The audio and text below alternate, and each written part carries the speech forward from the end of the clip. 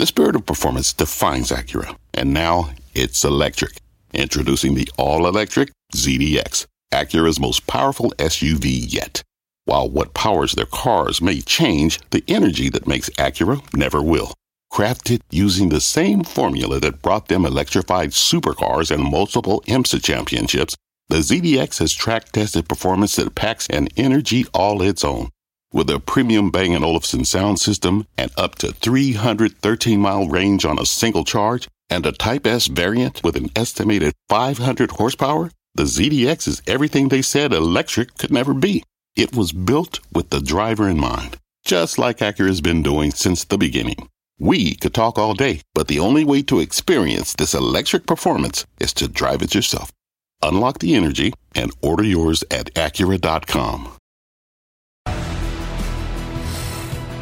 Thank you, Scott. And that is the scorecard on Wall Street. A little more red than green, but the action just getting started. Because welcome to Closing Bell Overtime. I am Brian Sullivan. Morgan, John, Mike are all out. Somebody alert the authorities. Anyway, let's dive in. A big day for big banks. JP Morgan, Wells Fargo, Citigroup making investors money today on strong earnings. And coming up, a top bank analyst on what those three could mean for other banks next week. It is not just banks either. Investor Eric Jackson here on what tech stocks he thinks are the most attractive right now, including one I think is really surprising, as that sector gets ready to unveil their numbers as well. So as we kick it all off on this Friday, and interest rates, by the way, continue to rise, where is your money heading from here? Joining us now on set is Solus chief economist and strategist Dan Greenhaus and GenTrust managing director Mimi Duff. Mimi, I'll kick it off to you first. Listen, tiny sample size, a couple of banks and Progressive Insurance, but so far, and it's early, I know it's the appetizer, are you happy with what you have seen from earnings? To your point, it is the appetizer. It was delicious today. I think there's a lot more in this earnings season. And some of the things that we're going to be looking at, as the previous speaker mentioned, the regional banks next week, how they're hanging in, how do the consumers look, what types of losses they might or impairments might have been experienced. And then in a broader picture, to what extent can margins hang in? Thus far, corporates have been able to pass along the price increases, and we want to be able to see to what extent that is sustained. And we're cautious there. You know, Dan, I got to correct. I made a critical error. I admit that. I called it the appetizer. It's four companies. It's the amuse-bouche, okay? It's not even an appetizer. We got a tiny, just minuscule. They're really big amuse-bouches. But they are. But do we care? Is J.P. Morgan a reflection of anything else that's really going on in the economy? I mean, listen, you care because J.P. Morgan, Wells Fargo, Citigroup, PNC, these are big banks with loans across the economy of all stripes, and it's important to know that Wells Fargo's mortgage lending was down 70% year over year. Doesn't tell me anything I didn't already know, but we can quantify it now. But to Mimi's point, for this particular earnings season and really this environment, the regional banks that go next week are considerably more important. I 100% agree. You know, the key corps, the ones, because people forget that in March and April, we had that mini banking crisis, liquidity crisis, Silicon Valley Bank crisis, whatever you want to call it, it was real. And these bank stocks, many of them recovered a bit and then fell back off. What are you most looking for in the regionals? Well, listen, I think there's a couple of things. You have, you want to watch what's going on with deposits, both insured and uninsured. You want to look at what's going on with loan growth. You want to look at what's going on in commercial real estate. And there's a couple of companies that stand out. I'm not a particularly large financial investor, but the Schwabs of the world are going to be something that everybody focuses on next week to see how much damage the 40 extra basis points of increased Treasury yields that we've seen since the mid-quarter update. What effect has that had on the available for sale portfolio and, of course, the held to maturity security? Mimi, do you agree with that? And if so, tell us why. If not, tell us then what you are watching most closely. I agree with all of that. The smaller and medium-sized banks are under pressure to retain those deposits. It's more costly for them to do that. And another thing we're looking at is they are big holders of commercial real estate, which have significant maturities over the next couple of years. So we're going to keep an eye on that as well. All right. Outside of earnings, there's a lot of other stuff going on, particularly with debts and deficits. And this morning on Squawk on the Street, BlackRock CEO Larry Fink talked about it. Over the last 23 years, we raised our deficits by $25 trillion, more than $1 trillion a year. That is unsustainable. So if we don't grow out of this problem, and that's why I want to talk about optimism, right, we're dead. We can't shrink our way out of this. We have to grow ourselves out of it. So I actually believe those are real worries, and I think that's why I believe inflation is going to be higher for longer. Dan, so for years, maybe decades, debt deficits didn't really matter. Money seemed to be some sort of an imaginary construct. But when you reference this nearly 0.5% move in the last couple of weeks, which 0.5% doesn't sound like a lot to our audience, but when you're talking about tens and hundreds of trillions of dollars in linked assets, it is. Are debts and deficits either going to start mattering or already have started to matter? I think they've already started to matter. And listen, we can all quibble about to the degree to which supply or term premium or all these esoteric topics are driving yields higher. But just from my anecdotal conversations with people across the street on both the buy and the sell side, it's unquestionably clear to me that for arguably the first time in my career, people actually do care about the size of the debt and the deficit. And just to put a number on it, everybody knows there's about $33 trillion in debt outstanding. Over the next 10 trillion in 3 years. That's right. And over the next 10 years, the government projects that it's going to spend somewhere around $60 trillion. The problem with that, the revenues are going to be somewhere around $60 trillion. The problem with that is that the government is going to spend $80 trillion, leaving an additional $20 trillion deficit. So we talk about a $30 trillion debt load right now. If everything goes according to plan, which it will not, we're going to have somewhere around a $55 trillion deficit in 10 years. Mimi, $55 trillion deficit, arguably. Debt. Debt probably by, well, you never know at this rate, by the way. That's right. Probably within 10 years on conservative estimates, and that is the government's own numbers. Okay, we rely on people wanting to buy our debt because otherwise you just don't have a financial economy. How worried, if at all, are you about this topic, which does not get a lot of attention, let's be honest, in sort of the general media, but debts and deficits are out of control? It's a big deal right now. I mean, I think it's exerting a lot of steepening pressure on the curve. That's where you've seen a good deal of steepening. There's been global pressures as well. Treasury has to fund additional supply absent the Fed. Remember, the Fed for so long was buying so many securities and masking some of this growth in the deficits, and they're right now shedding securities. So we do think that that's adding steepening pressure to the curve. We've focused our fixed income overweights in the front end where we think there's better value and less exposure to some of those pressures. Yeah, deficits at $2 trillion in counting. But you know what? Listen, Dan and Mimi, I'm going to say goodbye, but it's Friday. We don't want to go out on a low note, so I want to just give our audience a reason to be happy. All those debts costing each American $100,000. Here's the good news. College is cheap. Healthcare is cheap and affordable. Everybody wins. And the roads are perfect. And the food at the supermarket. That's the good news. Yep. It's we can all celebrate small victories. There we go. That is the amuse-bouche of closing bell overtime. Thank you both. Obviously, a little bit of Friday snark there, folks. All right. Why do we talk about the banks so much? Because that is where the money is. And today, it's also where some money is being made. JP Morgan Chase, Citigroup, Wells Fargo beating on most major metrics. But we get more big money banks next week. Bank of America, Goldman Sachs, Morgan Stanley, will they be as good? And which stocks should you look to invest in now? Ken Leon from CFRA joining us now. Ken, welcome. My debt and deficit snark aside, you must be very happy with the JP Morgan Chase numbers. Well, especially JP Morgan, it's great to be with you, Brian. And the reason is, first as an investor, then I'll be the bank analyst. We probably will have a rate cuts from the Fed in the second half of next year. And talking to Sam Stovall, my chief investment strategist, financials tend to do well 9 months before. JP Morgan Chase is one of the top three constituents, not only of banks, but the entire financial sector. So I'm very pleased with JP Morgan Chase. I think Wells Fargo and Citigroup, they're both story-driven, company bank story-driven, and of course they have more room to improve. But JP Morgan is going to be most important as we look ahead, particularly eventually the Fed's going to cut rates. When would that happen? You just heard us talk about the spike in interest rates. I know they're not directly related. One, we're talking about bond yields. Now you're talking about the Fed funds rate, Ken. But, the bond market will move on that. So when do you think that could happen?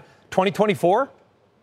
So, prior to today or this week, certainly the bar has moved to the second half of next year. The consensus from economists was probably the first quarter going several months ago. The likelihood, though, is if we look back all the way to 1946, when you make that change to rate cuts, we're not going to have a rate pause forever, whether it's precipitated by recession or something. But when you do have that rate cut, financials and banks do well. And that's what portfolio managers are thinking about. When we get into the fundamentals of banks, the economy's good, consumers still strong, the credit loan loss reserves are stable. But there's other worries related to tighter regulation, increased capital reserves, and whether they get pinched in terms of how much they can return capital, such as buybacks or dividends. I don't think you could, correct me if I'm wrong, I don't think you cover, I'm just a fill-in anchor today anyway, Ken. I don't think you cover the regional banks, looking at your coverage list, maybe some of the super regionals. You heard our conversation just now, though. Could we learn more maybe about the economy from a super regional like a Key or a PNC than a Bank of America or a Goldman Sachs? Sure, and I can address the regional banks from the standpoint that first with the consumer, you're probably going a little bit downstream away from the best credit score, FICO scores that JP Morgan enjoys. And additionally, they're not diversified, so they don't have a global footprint for business or for loans or the capital markets, trading and investment banking. So it puts a lot more pressure in terms of that real estate portfolio, where for the largest banks, they're mostly secured investment grade types of borrowers. I think the concern also, going back to the bank crisis we had in March, is deposit risk, because there is a shift from non-interest bearing to interest bearing deposits, which sometimes may leave the smaller banks. So that is a concern. Yep, and you're going to be busy next week as well. Ken, we appreciate it. Have a great weekend. Thank you very much. All right, from big banks to big jets, Boeing not performing today. That stock the worst in the Dow. They said they're expanding inspections for a potential defect on their 737 MAX jets. That doesn't sound good. Phil LeBeau joining us now with more. Phil. Really more of the same, Brian. We've heard this story before when it comes to the 737 MAX-8. That's one variant of the plane. And that's what's being checked right now in these expanded checks by Boeing, and expanded inspections, I should say. They're basically looking for non-conforming work that has just come to light, work that was done by its primary fuselage supplier, Spirit AeroSystems, out of Wichita, Kansas. This new MAX issue, by the way, it is not a flight safety issue. So the MAXs that are in service around the world, they continue to fly. But this does raise the question for investors, and this is the reason Boeing shares are at their low of 2023. Will they have to change their guidance on MAX deliveries this year? Since the MAX, the resumption of deliveries starting in 2020 has been a nice progression higher, in the company at the end of second quarter said, look, we still expect to deliver between 400 and 450 in 2023. And yet when you look at the shares today, you start to wonder if investors are saying, when they report earnings in 2 weeks, will they have to lower their guidance? Remember, they're in a quiet period right now. So when we asked Boeing, are you lowering your guidance? They said, can't comment on that. So we'll find out in a couple of weeks when they report their Q3 results. Also take a look at shares of Spirit AeroSystems. Again, this is the primary supplier of the fuselage and the part that is in question on the 737 MAX-8, Brian. They just replaced their CEO a couple of weeks ago. Pat Shanahan, longtime Boeing executive, is now in charge of Spirit. He's got his work cut out because these issues continue to pop up with Spirit and the MAX. Yeah, when do we get some kind of a resolution on these inspections, Phil? Do we have any idea? I mean, the 730 MAX, we know 737 MAX was, off the market for 2 years because of wrecks, and now they're doing these things. Is there some sort of end point here? They are making progress. We've seen a number of these cases where they are doing either rework or inspections on a particular issue with the MAX. And it gets a lot of headlines when they say, hey, we have notified, we've seen this, we're doing the inspections, and it may delay deliveries for a while. Later on, whether it's a week or 2 weeks later, it gets resolved, and they start doing this, and they start ramping up their deliveries again. The reason the shares are down today, Brian, is because people say, here we go again. Another case where you've got to do some inspections here. So we'll see in about a little less than 2 weeks whether or not they're going to have to modify their delivery guidance for the year. Okay, 2 weeks. Phil LeBeau on Boeing. Thank you. All right, we got a lot more to do here on Overtime. And up next, investor Eric Jackson revealing his top tech picks heading into next week. Plus, a huge pop for oil today, tension in the Middle East rising, and the cost of energy rising with it. Helima Croft here to talk about that and why Iran is on the tape bragging about their record oil production today. Hey there, Brenda. It's Carol. Exactly. So which leg are we operating on? You mean arm? It's all connected. Asking the right question can greatly impact your future. Are you sure you're an orthopedist? Actually, I'm a Sagittarius. Especially when it comes to your finances. Do you have a question? Are you a certified financial planner? Yes, I'm a CFP professional. CFP professionals are committed to acting in your best interest. That's why it's gotta be a CFP. Find your CFP professional at letsmakeaplan.org. What does it mean to be rich? Maybe it's less about reaching a magic number and more about discovering the magic in life. At Edward Jones, our dedicated financial advisors are the people you can count on for financial strategies that help support a life you love. Because the key to being rich is knowing what counts. Learn more about our comprehensive approach to planning at edwardjones.com/findyourrich. Edward Jones, member SIPC. All right, welcome back. Not a great day for tech. The Nasdaq down more than 1% today. However, earnings and results from growth names like Tesla start pouring in next week. Joining us now is EMJ Capital founder Eric Jackson. Eric, good to have you on. You may have just heard our conversation about rising rates as it pertains to banks and debt. Rising rates may not matter to Apple, but my guess is they probably matter to two stocks you like, a Tesla and a Rivian, because unless you're paying cash, you're borrowing money. What's your take on the rate-tech relationship? Hi, Brian. Good to be here. It matters, but it doesn't matter as much as it did back in 2021 and 2022 when we were first getting off the drug of free money. So, rates are up about, the 10-year yield is up about 34% over the last 6 months. The Nasdaq's up 10% over that time period. So I think a lot of the pain of adjusting to higher rates happened in 2021 and 2022. And even in the last 3 months when rates have been really sharply accelerating, the Nasdaq has been, roughly flat or down a bit. So it matters, but I think a lot of tech has taken its medicine in terms of the correction in the prices. So I think investors are looking ahead. There was news today that Tesla's share of the EV market was, I think, the lowest it's ever been. But I don't think that's surprising given the fact that everybody now has an EV. I mean, every manufacturer produces one, is my point. So the competition is more out there. Are you looking more at market share? Are you looking at margins? Some investors have been frustrated with these Tesla price cuts. They're trying to grab market share, but some investors like Gary Black are like, hey, you're probably leaving $1 billion in revenue on the table.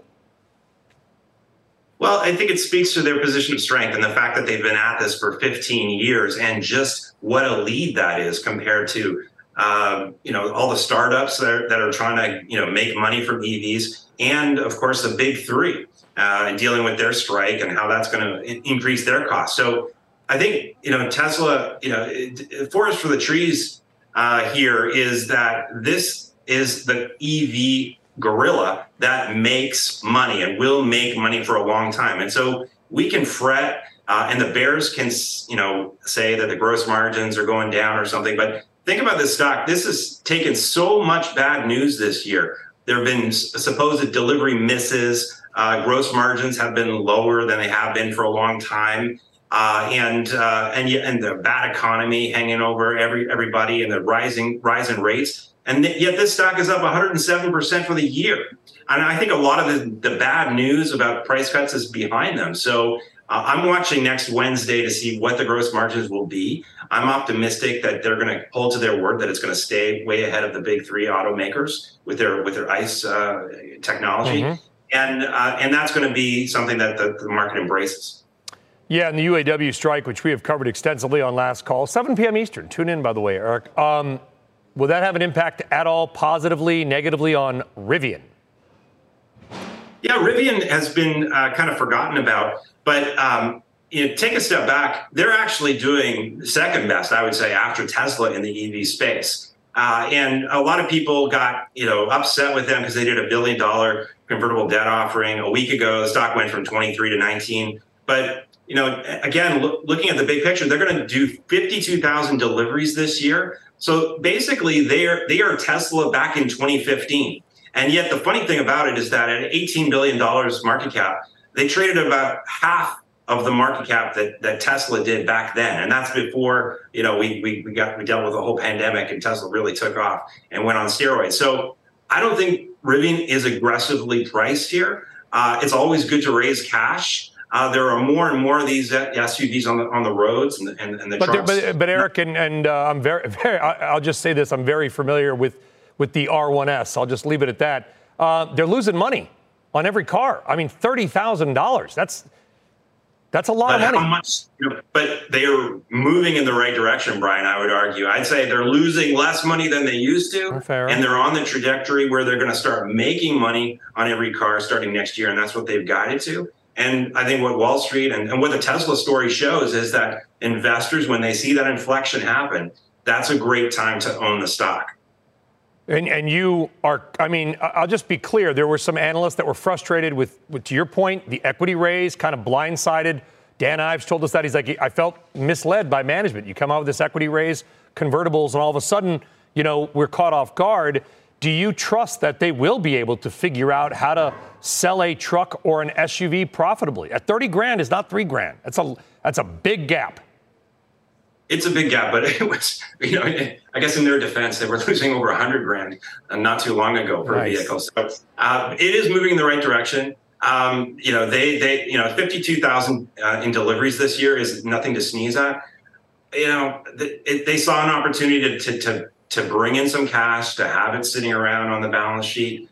I think they're still way ahead of a lot of their competition, including the big three when it comes to EVs.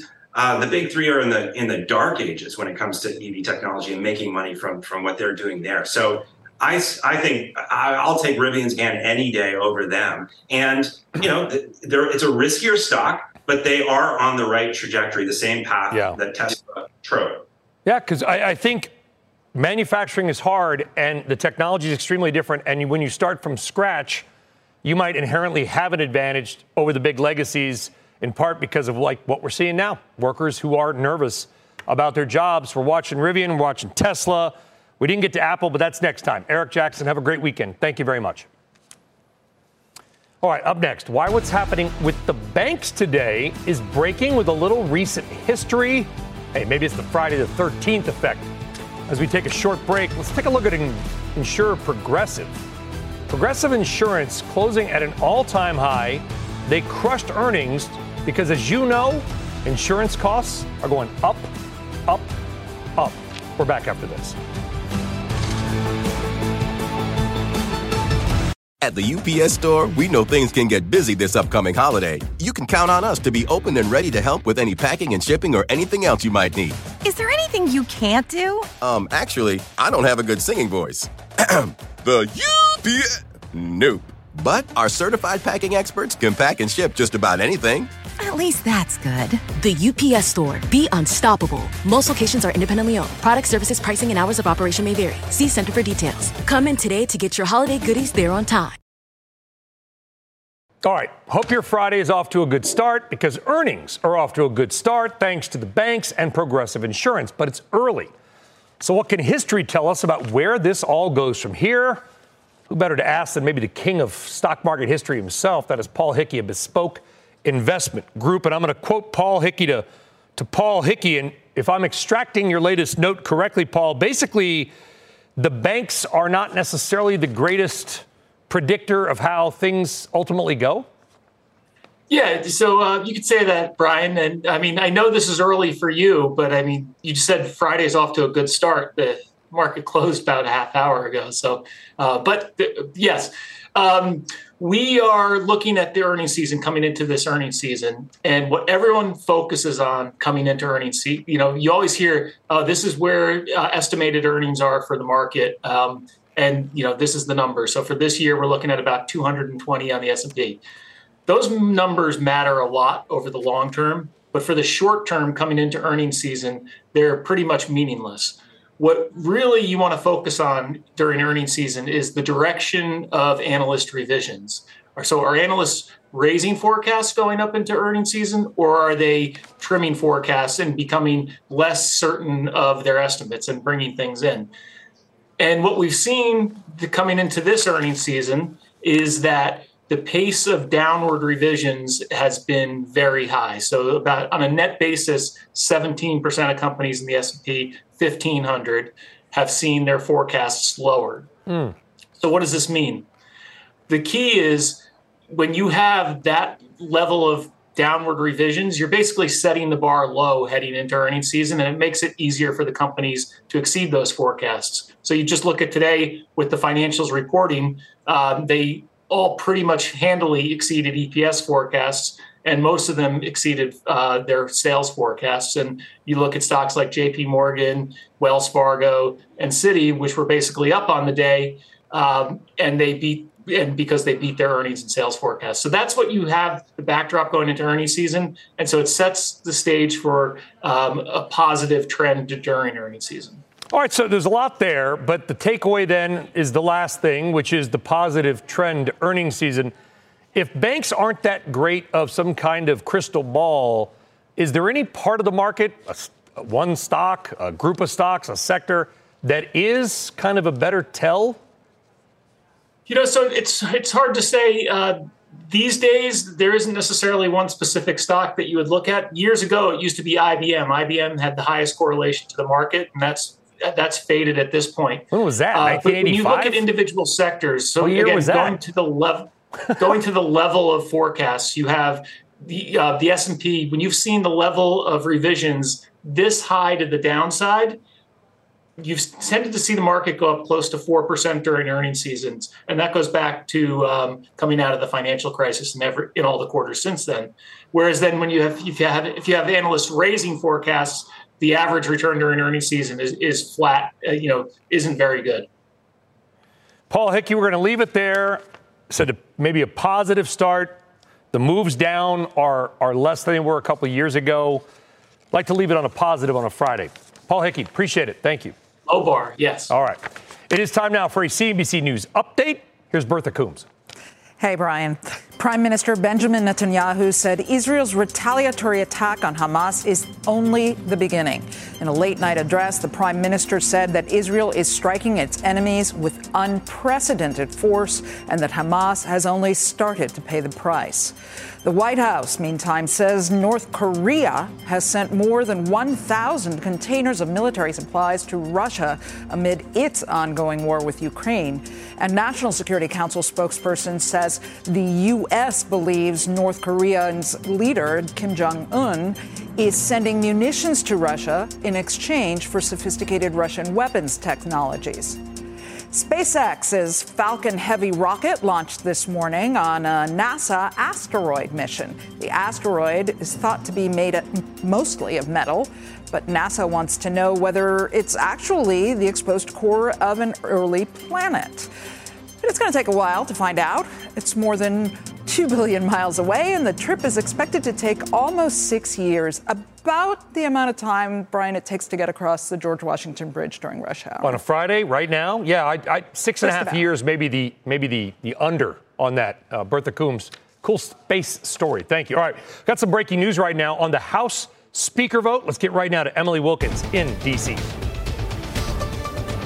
Well, hey, Brian. So the House is again trying to figure out who their nominee will be after Steve Scalise won the Republican nomination, but was unable to get that 217 number that he's going to need for the floor. Now, another round of votes have just been had, and now Jim Jordan is the new Republican nominee for Speaker. Now, we don't have a final vote tally yet, but from what we are hearing, Jordan got around 120 votes. The person, though, who got the other group of the votes, around 80, Austin Scott, he just threw his name in just a couple hours ago. He told me that when he woke up this morning, he had no intention for even running for Speaker. So the fact that he got about 40% of the Republican conference voting for him with no campaigning, no lead time, really shows that a lot of members have serious concerns about Jim Jordan being in the Speaker's chair and what that would mean for their party. And we had members really lay out what some of those concerns were. Mario Diaz-Balart, Republican from Florida, mentioned that it didn't seem like Jordan could get his allies to go along on a number of other votes, and he's not quite sure how Jordan's going to be able to make sure that those holdouts come along on big issues like Ukraine and the government shutdown. Now, Republicans are voting again. This time the vote is on who will support Jordan on the floor, so instead of two nominees, a yes or no on Jordan. It's just not clear that we're going to see any actual Speaker votes today, though. A lot of members have gone home, a lot more are planning to go home. It's unclear when we're going to be able to get a Speaker here. Brian? Well, the drama continues. Emily Wilkins, glad you're there. Thank you. Sure, we'll see you again. All right, up next, Iran on the tape, bragging about their oil boom. Helima Croft is here to break it down. And as always, do not forget, you can catch us on the go or anywhere you are by following the Closing Bell Overtime podcast on your favorite podcast app. We'll be right back. All right, welcome back to Overtime. It was a big day for oil, crude popping again over 4%. All this after the White House saying it will tighten or maybe retighten sanctions against Russian oil exports, and adding that two tankers carrying Russian crude violated its price cap of $60 a barrel.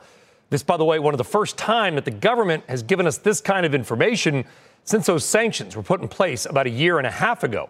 All this happening is Iran's oil minister saying in a speech today in Tehran and reported by Argus Media here on X that the regime's oil production was just over 2 million barrels a day 2 years ago, but is now over 3.3 million barrels per day and headed for a new record.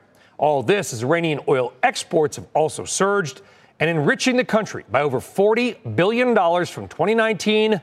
Money, of course, that it can use for nefarious purposes. Let's talk about more about all of this and bring in RBC Capital Markets Global Head of Commodity Strategy, CNBC contributor, and somebody who tipped me off to that tweet. Helima, thank you very much. I mean, Iran almost seems to be bragging, kind of throwing it in the world's face, how much oil they're producing and selling. 100%. And Brian, we continue to highlight that the biggest story in the oil market to watch stemming from this terrible crisis that we're seeing in Israel and Hamas is whether Iran will be directly targeted for their role in sponsoring Hamas. Now, there are questions about the exact role they may have played in orchestrating this attack. The Wall Street Journal has said there was direct coordination. The White House is unwilling to say that, but no one is disputing that Iran funds Hamas, supplies them with weapons, which leads to the question, if we are tightening sanctions on Russia, trying to enforce the price cap, will the Biden administration come under pressure to tighten the existing sanctions on Iranian oil exports? Iran remains under sanctions. They have not been waived. The question is, will they be enforced? Honestly, listen, you may not agree with this, Helima. I think it's kind of a head fake for much of the media that doesn't dive in as much maybe as you or I do. It's like, look over here, Russia, we're going to, 2 ships, we're over $60. You know, look over there, there's $6 billion in a Qatari bank. When Iran had added over 40 to 50 billion in their foreign currency reserves in the last 3 years, and were partisan bickering over $6 billion and 2 Russian ships. No, 100%. I mean, the real revenue haul that Iran has been able to accrue has come from increased exports. And again, it's fascinating to me that this rise in oil prices today has been linked to indications that we're going to tighten sanctions on Russia, when the biggest question going forward is, what are we going to do about the Iran exports? I mean, Secretary Yellen was out saying we have not relaxed the sanctions, but the question is, have we actually enforced the sanctions? And so the question is for the Biden administration in the coming weeks, are you going to have to take more concerted efforts to try to basically close the bank for Hamas? Can you do that? I mean, do you think there's only two ways to look at this, Helima? Let's be intellectually honest. I know that the White House won't be happy about it, but you either are not enforcing the Iranian sanctions or you can't enforce the Iranians. One of those two things, I think, must be accurate. I mean, look, if you look at what happened when the U.S. essentially ended exemptions for importers of Iranian oil in 2019, we did see a significant drop in Iranian oil exports. And yes, Iran is using a shadow fleet of tankers, much like Russia is using a shadow fleet of tankers now. But could there be more work to target ship-to-ship transfers? That is really the question. Can you also go after some of the Chinese refiners that are accessing U.S. capital markets and essentially say, you can continue to do business with the United States or U.S. regulated institutions, or you can take Iranian crude? So there are measures that the administration can likely take to at least drive down some of these exports. Maybe you don't get 700,000 off the market, but you take 300,000 or 400,000 off. Yeah, it was basically one tanker a day of exports 3 years ago. Now it's 3 to 4 based on the numbers. Many of those, to your point, hidden from trackers or they move the oil around. But it's an unbelievable story, especially what we saw over the weekend. Helima Croft, thank you. Thank you for having me. All right, very welcome. All right, so let's stay on energy, this time of a different kind, and that is hydrogen. The Biden administration today saying taxpayers will subsidize about $7 billion worth of new investments in hydrogen. It is a big deal, and it could even benefit, by the way, companies like Exxon who are getting into hydrogen. Diana Olick has more on this big investment story. Diana. That's right, Brian, and it's from the Bipartisan Infrastructure Act. These hubs are both producing and using hydrogen fuel, a fuel which emits no carbon dioxide. So the regions, which span 16 states, will move toward the hydrogen economy first. Now, the 7 hubs will be public-private partnerships with nearly $43 billion in private investment. The hubs will also create tens of thousands of jobs, according to administration's officials, who said that will bring the total investment in hydrogen hubs to nearly $50 billion, one of the largest investments in clean energy this far. Now, one of the chosen hubs, the Appalachian Hydrogen Hub, which covers parts of West Virginia, Southeast Ohio, and Southwest Pennsylvania, is a transportation crossroad, and some of the companies that have signed on to work with that hub and will benefit, of course, from this government money include Baker Hughes, BlackRock, Nucor, and Enbridge. Another, the California Hydrogen Hub, is the largest in terms of total money invested and is part of the build-out of area ports. Companies involved in that one are GE, GM, Microsoft, Chevron, Amazon, and Boeing.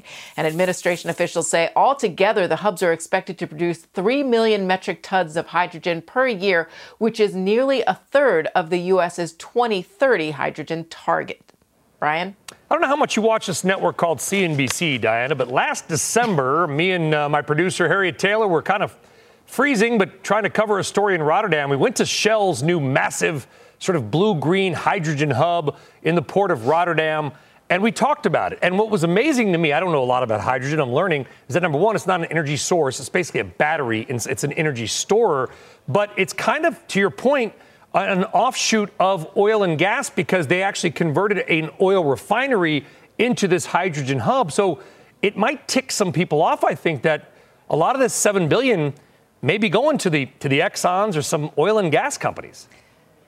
Yeah, but isn't that part of the clean energy transition? I mean, we see it in other parts as well, whether it's changing away from methane or into hydrogen or into, other forms of fuel, that a lot of the big oil companies are actually behind some of these transitions because they simply have to be, given what the governments are putting in place among restrictions. So I don't know if you can put it in that respect, but there are different types of hydrogen. There is green, there's gray hydrogen, there's blue hydrogen. I could, take up the rest of your show and explain it. But there's just a lot of opportunities in the space, and the energy companies are going to have to get into it. That's it. And we tried to show how it worked in Europe with the offshore wind farms powering the hydrogen facility. And maybe the dream of the hydrogen car will eventually occur. So, Diana, it's a big story, big investment. Thank you. All right, talk about Hollywood's wildest dreams. First, she sold out our stadiums. Now, Taylor Swift is selling out our movie theaters. But maybe don't bring your phone into the theater. You may not be allowed. We're going to talk about the eye-popping box office numbers of just Taylor Swift, who is slowly taking over the world and also the Kansas City Chiefs.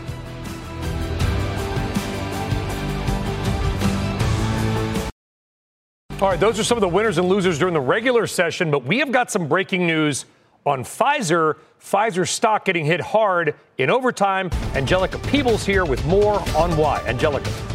That's right, Brian. Pfizer is slashing its guidance for the year.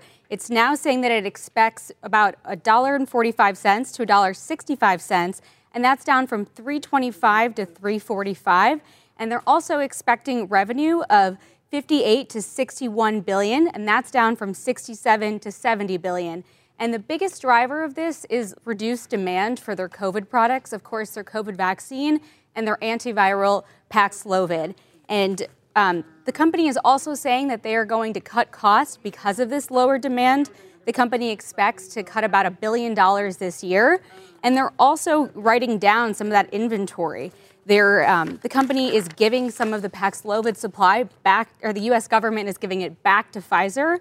That'll be an estimated about 8 million doses of Paxlovid. But they're saying that now they're going to be able to commercialize Paxlovid for the private market going forward. So really a lot going on here, and it's what we've been expecting as the pandemic, that really emergency phase kind of winds down, and now we go into the endemic phase. Do we know, okay, so when COVID hit, in fact, I actually used on my morning show, I built an index about percentage of vaccinations against the population. We did the vaccination numbers almost daily. We got the news.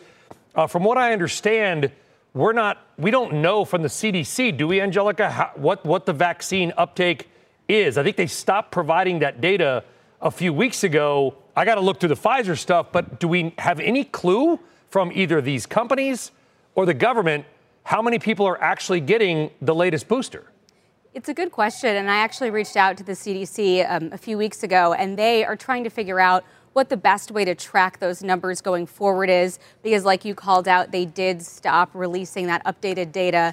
And of course, we've heard anecdotally that it's been hard to find these updated shots in the first few weeks since they were rolled out. But whether that's just people who really want these new vaccines going out and scouring pharmacies, or whether that demand is going to last going forward, we have to see. But Pfizer has been talking about.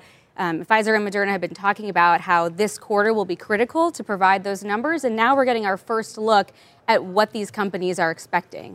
Do we have any idea why they stopped publishing the numbers? It's a good question, and I think it has to do with the public health emergency winding down. A lot of data collection changed, but also CDC, in its response to me at the time, said that they're just trying to figure out the best way to update these numbers going forward. How about just track how many people get the shot? That could work. Like they did the last time. It's bizarre. Well, Angelica, what does the shot cost? It's not free now. What does it cost? It's like $100, isn't it? Maybe that could be a reason a lot of people are priced out. It depends. If you have commercial insurance, you should be able to get these shots for free. Of course, not everyone does have commercial insurance. There is a program from the federal government for people who are uninsured. But some people were experiencing some hiccups early on where they were being asked to pay for that shot out of pocket. All right, big story there. Pfizer and Moderna down 5%. Angelica Peebles, thank you very much. By the way, we're going to get more breaking news from D.C., I understand, from Emily. It's Friday. Can we just calm down?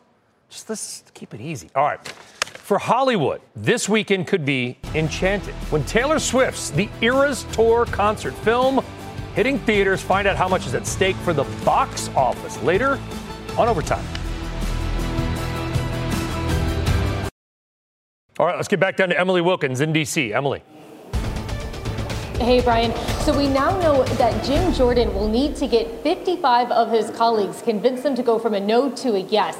They just took a vote in here. 152 Republicans said they could back Jim Jordan on the floor. That is far short of the 217 that he is going to need if he wants to become the next speaker. Republicans, they've had a lot of meetings this week. They're now going to go home. Jordan's going to continue to work on getting the consensus that he needs.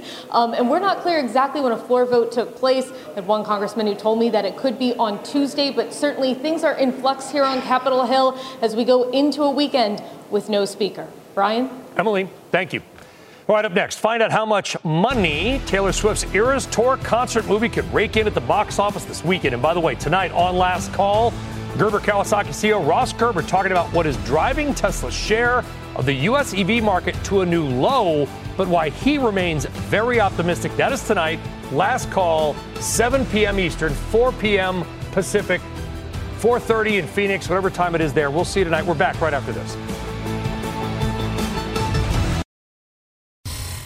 All right, welcome back. You might have heard that earnings season kicking into its second week next week. Bank of America, Goldman Sachs, Morgan Stanley, Netflix, Tesla, United Airlines, and Johnson & Johnson.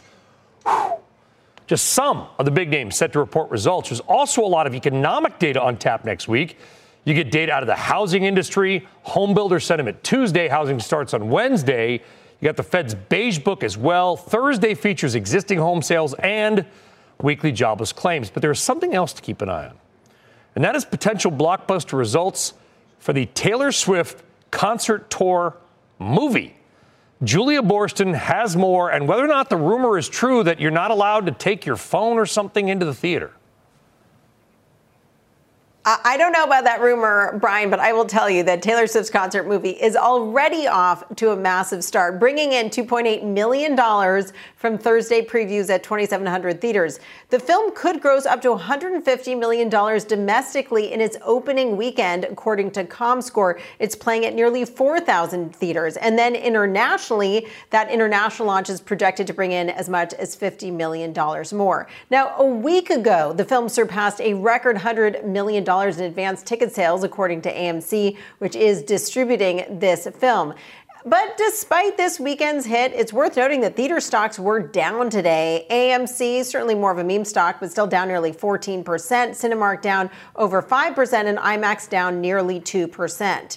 JP Morgan noting of Swift's film followed by Beyonce's concert movie, saying concert films are incremental, but not a game changer for theaters. We note that both artists are unique in the popularity of their live tours, with a large number of fans unable to obtain tickets. We further highlight that the Eras film took advantage of a lull in the slate due to the strike. That's a key factor to watch. Brian, back to you. I was exactly wrong. Movies don't want you to use your cell phone, but apparently they want you to use your phone in this one. There you go. That does it for us on Overtime. I'll see you on Last Call. Fast Money begins right now. From a flat tire in the city to a dead battery on a distant drive, AAA is partnering with T-Mobile for Business to accelerate response times and get more drivers back on the road fast. Our nationwide connectivity powers location telematics, so AAA's fleet can find stranded drivers quickly while being fully equipped with the in-vehicle tools to have answers when they get there.